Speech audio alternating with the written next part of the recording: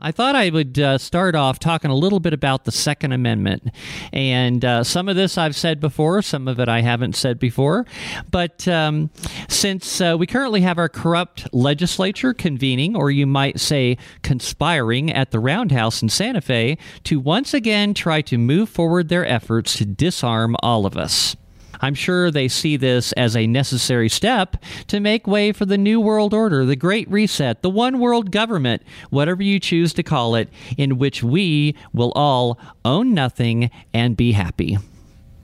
For us to own nothing, that obviously would have to involve them taking everything from us and transferring it to them. For that to be possible, I assume they are starting with our guns.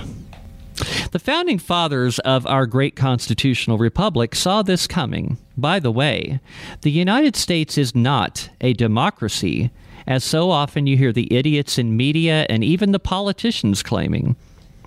Politicians are supposed to understand the Constitution our country was built upon. And by the way, this includes both Democrats and Republicans. After all, they do take an oath to defend and protect the Constitution of the United States. The U.S. Constitution, which was drafted in 1783, was then written for the purpose of strengthening the central government.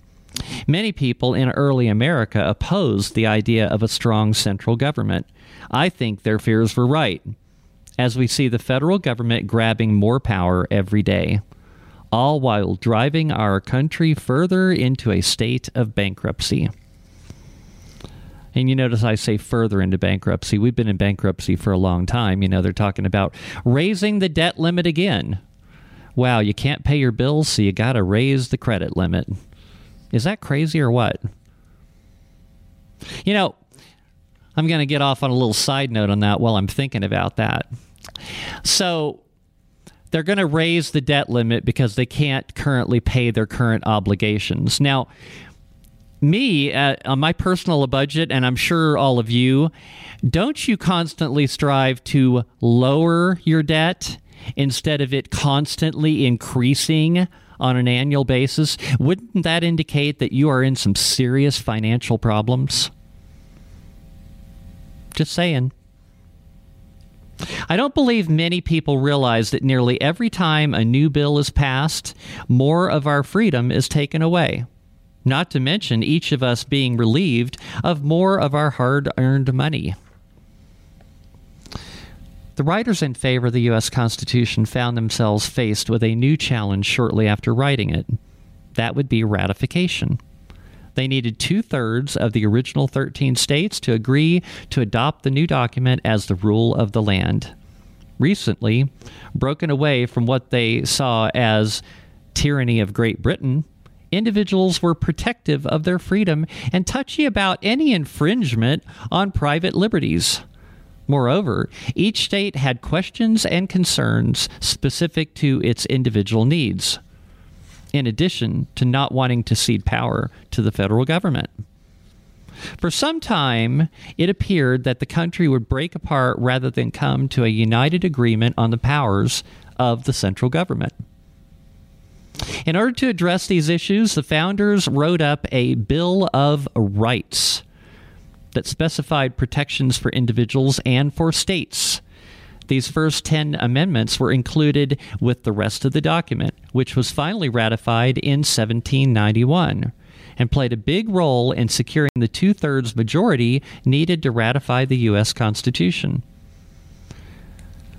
Most of the points in the Bill of Rights deal with the freedoms and rights of individuals accused of breaking the laws. Yet the Second Amendment, the second point on the Bill of Rights, deals directly with gun ownership. So why did the founders consider it necessary to include this in such an important document? Even though the words in the Second Amendment are very clear and straightforward, there are those to this day that continue to try to distort their meaning. Why was the Second Amendment created? The American Revolution started in part because of taxation issues. By the way, this dispute was simply over a tax on tea. these people of the time were far less tolerant of out-of-control government than people today are. The colonists protested against what they perceived as unfair and oppressive treatment. Remember the Boston Tea Party? While the British response was to stop the importation of firearms to the New World. I guess they didn't want them to be able to fight back, right? In retaliation, colonists began to smuggle guns in from Europe, stockpiling extras for a day when they would need them to fight increasingly vindictive crown. As you might remember from history classes, that is, if you even had history class in your school. Tensions rose until the British sent troops to quell insurrection. That word familiar to you? Only to find an unanticipated organized response. Beginning in Boston, the revolution was the first of its kind in history. It was known as a shot heard around the world. In today's show, we're going to talk a lot about the fight for our very critical right to keep and bear arms. You notice I emphasize on the word right. You need to understand what that is. So I'm going to start by talking about the words in the Second Amendment and exactly what each word means. The Second Amendment was not written for the purpose of hunting or target shooting, although I like doing both of those things. It was originally conceived as a limitation on the power of the federal government. I'll start by refreshing everybody on what the Second Amendment to our U.S. Constitution, Bill of Rights, says. Second Amendment, a well-regulated militia being necessary to the security of a free state. The right of the people to keep and bear arms shall not be infringed. So let's break it down and talk about the words contained in this very important amendment. What is well-regulated? The modern definition and the definition of the time the Constitution was written are very different. I previously did a show on which I referred to the writings of the time that illustrate what I'm talking about. I suggest you listen to that show if you haven't heard it, because I really dive into well-regulated and what it means. That's very important because they twist the meaning of that nowadays, and they try to apply the modern meaning so that they can infringe upon your right. The modern meaning of well-regulated has been redefined to mean controlled or supervised to conform to rules, regulations, or tradition. The meaning of the time meant that something was proficient, well-trained, or in good working order. The attacks on the Second Amendment by those that seek to violate our freedom often use a misinterpretation of this term to justify their claims. Unfortunately, since many people nowadays are ignorant to history, the criminals making these cases get away with their lies. Is it making more sense to you now why there is so much of an effort to erase history? What's a militia? There's a lot of controversy over that word as well. Well, in today's understanding, it's an armed group of radical extremists. Or the government of today even tries to say it is the National Guard. In the time of the Founding Fathers, it was an army composed of ordinary citizens rather than professional soldiers, certainly not an arm of the government. Then there's the part that says being necessary to the security of a free state. What is a free state? The freedom fighters of the time understood this to mean a free country, free of despotism, that would tend to support the individual rights view of the amendment. The people would then more easily be read as referring to a right of the people as individuals. A right is justified by public interest, much as the term people is understood in the First and Fourth Amendments. The right would cover people regardless of whether or not they were enrolled in a state-chosen defensive force, since the right would be unrelated to preserving the independence of the states, and it would apply to all Americans, whether in states or in D.C. So here's the big one. What is a right? Because we're talking about an amendment contained in the Bill of Rights, not the Bill of Privileges given by the government, the Declaration of Independence eloquently communicates those truths that are the foundation by which the Constitution is built upon. The document proclaims clearly that rights do not come from men. They come from a creator.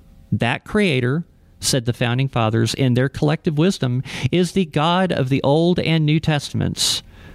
Of 15,000 writings of the 55 men who signed the Constitution, including newspaper articles, pamphlets, and books, the Bible, especially the book of Deuteronomy, contributed 34% of all direct quotations. When indirect citations were included, over half of all quotations were derived from the Bible.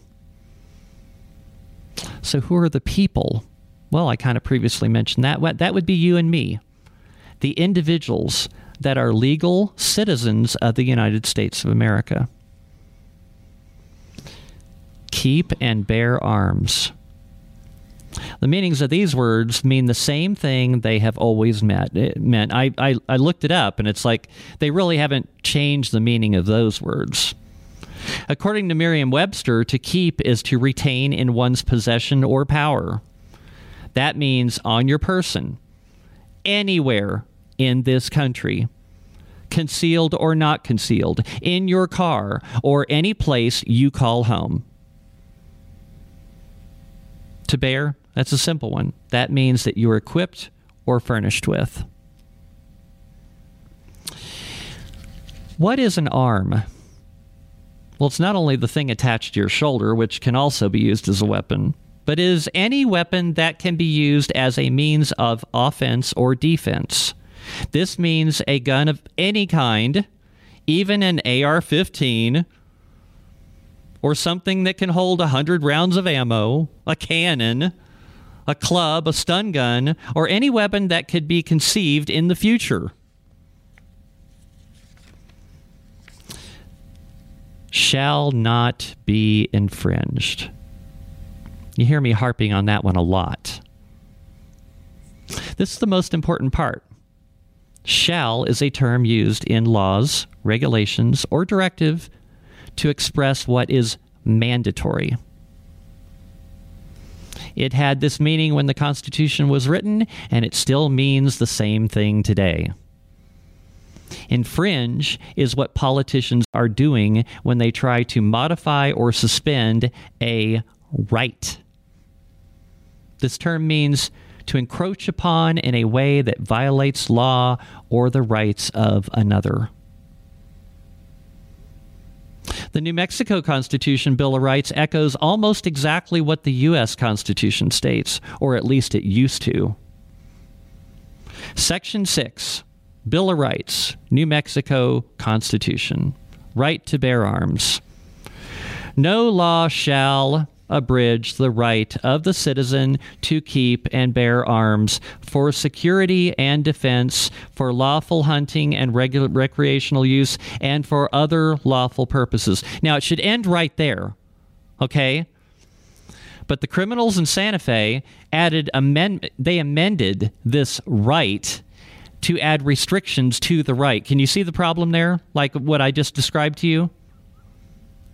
They added, but nothing herein shall be held to permit the carrying of concealed weapons. Okay, that just contradicts the first thing that I just said. And how is restricting your rights, how should that be in the Bill of Rights? Can you see how that doesn't make any sense? That certainly sounds like abridgment to me. No municipality or county shall regulate in any way an incident of the right to keep and bear arms. See, that also contradicts that stupid thing that they added in their amendment. And they amended it, by the way, in 1971 and 1986.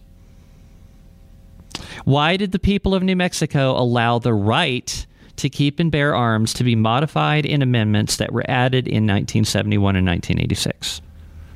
The modifications put limitations on the right, which apparently means that the government of New Mexico believes that the government knows better than the creator. Like in New Mexico, the attacks on our right to keep and bear arms began years ago.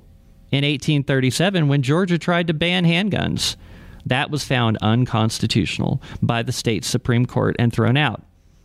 In 1865, they tried to pass a law preventing black people from having guns. In 1927, the U.S. Congress passed the Miller Act, a law banning the mailing of concealed weapons. And the real infringement really started with the passing of the National Firearms Act of 1934, regulating the manufacture, sale, and possession of fully automatic firearms like submachine guns is approved by Congress. The infringement continued from there, and it has gone to the point in which the meaning of what a right is seems to elude all the politicians running our government. Do rights still exist in the United States of America? Generations of Americans have lived in security and freedom because our leaders have generally been faithful to the belief that nature's God, the Creator, imbued all people with unalienable rights, including the right to life, liberty, and the pursuit of happiness.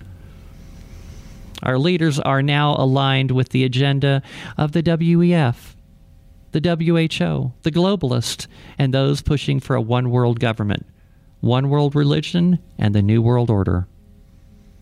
Individual rights are not compatible with the agenda of the left's agenda. In a quote by James Madison, he said, "I believe there are more instances of the abridgment of freedom of the people by gradual and silent encroachments by those in power than by violent and sudden usurpations." That's what they do, people. They're playing the long game. They're infringing upon our freedom just a little at a time, hoping that you won't notice. You know, the analogy of the boiling frog, you know, you get in the water, oh, the water's great, and then they just gradually turn up the water until you finally realize it's too late.